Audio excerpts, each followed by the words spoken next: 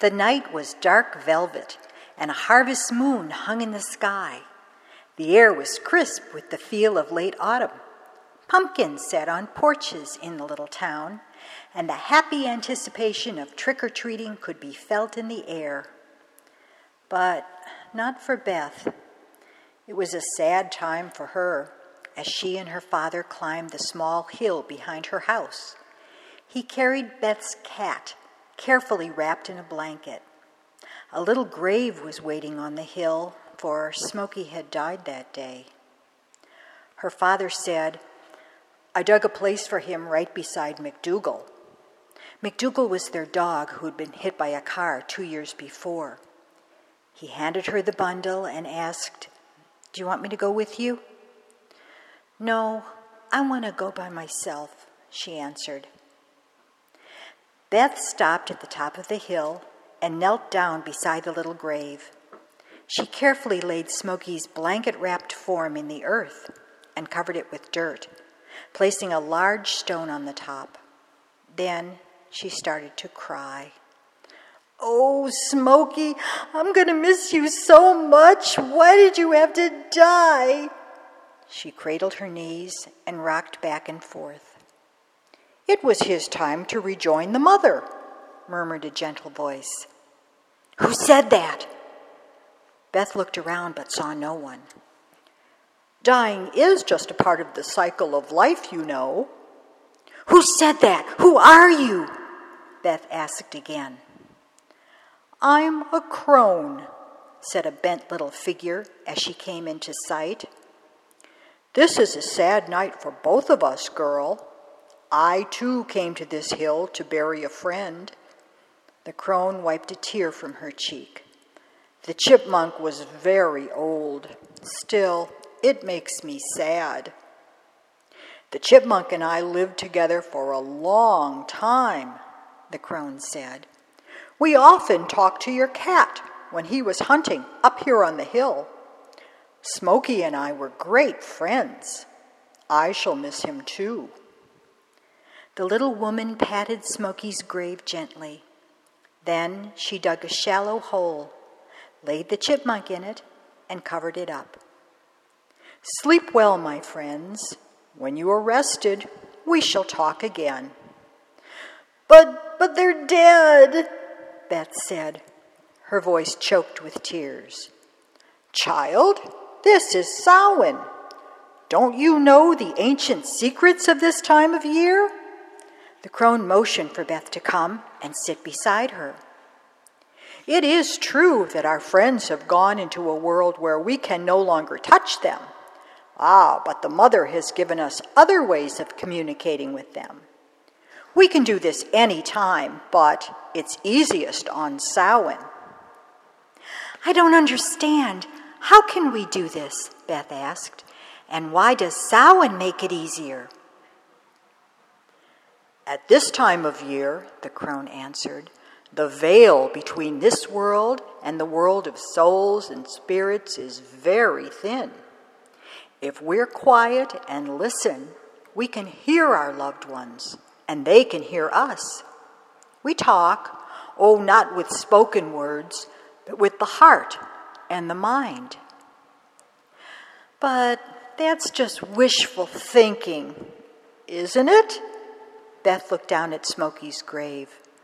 "Like when I think I can hear McDougal come into my room at night like he used to." "Well, sometimes it is, but mostly it's not our imagination. Our friends come to see us, but in their spirit bodies."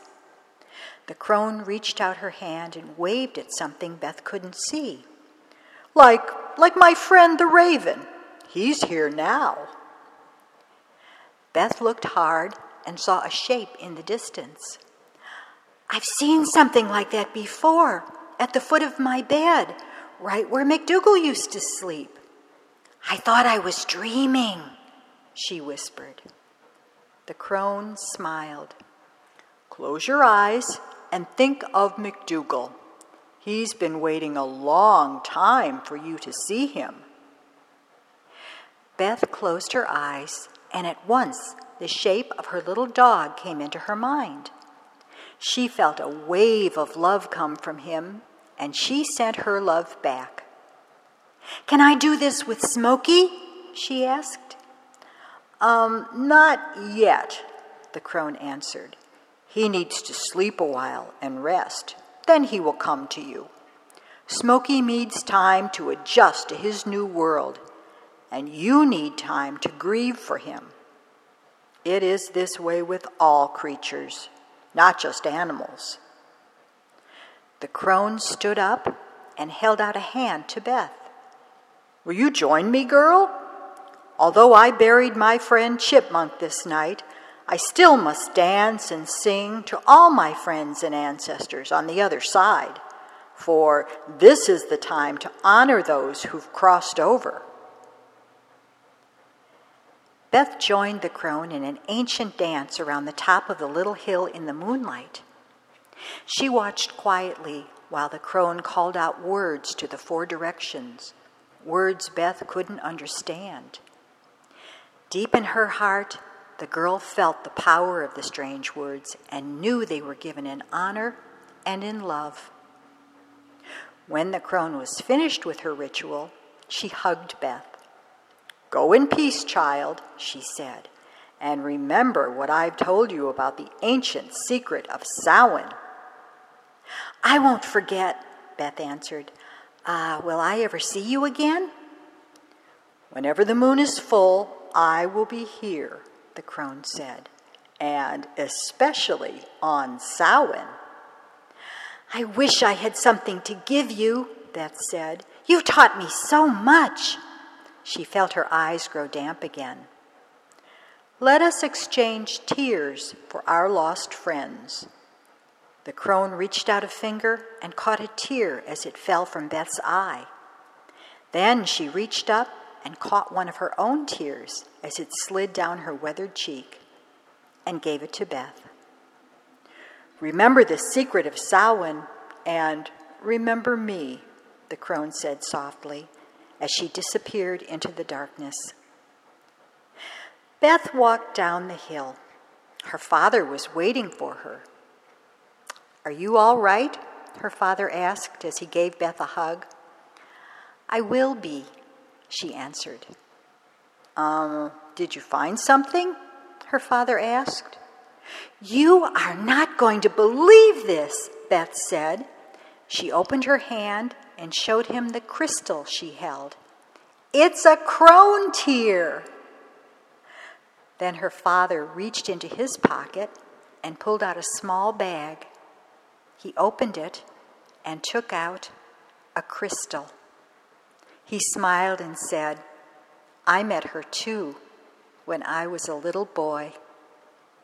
The end.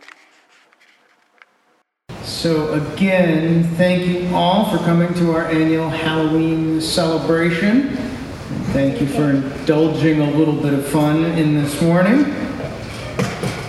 Now, in our culture, Halloween has turned into yet another of those consumer-driven holidays.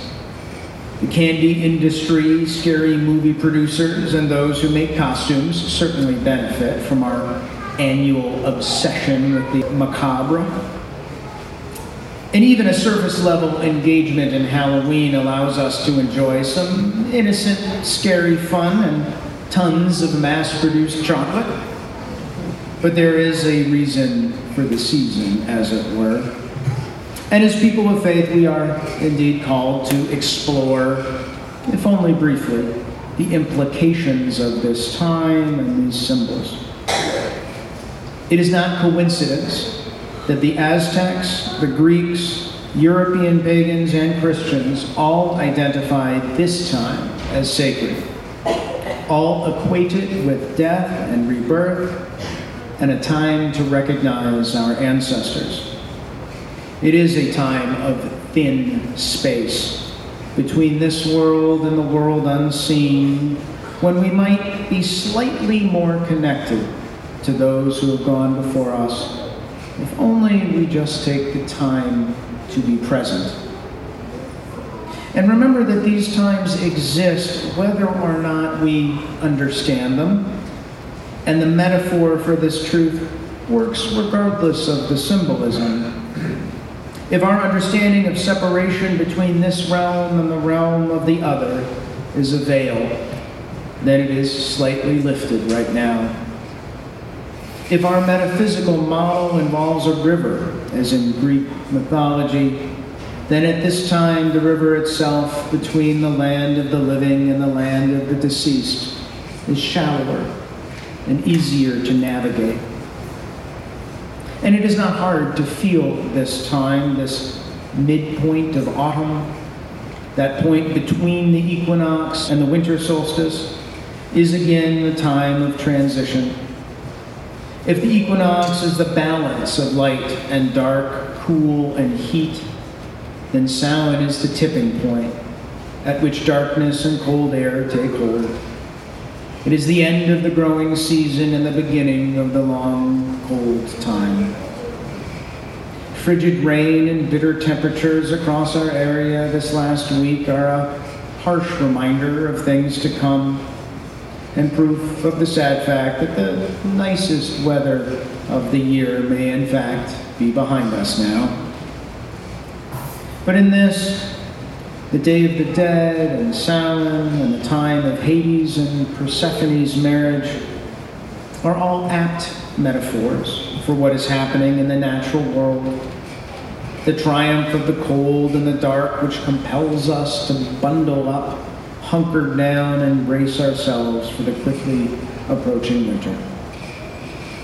But it also offers us the opportunity to experience the richness of the life cycle, watching those leaves turn from green to gold, crisp, and then fall.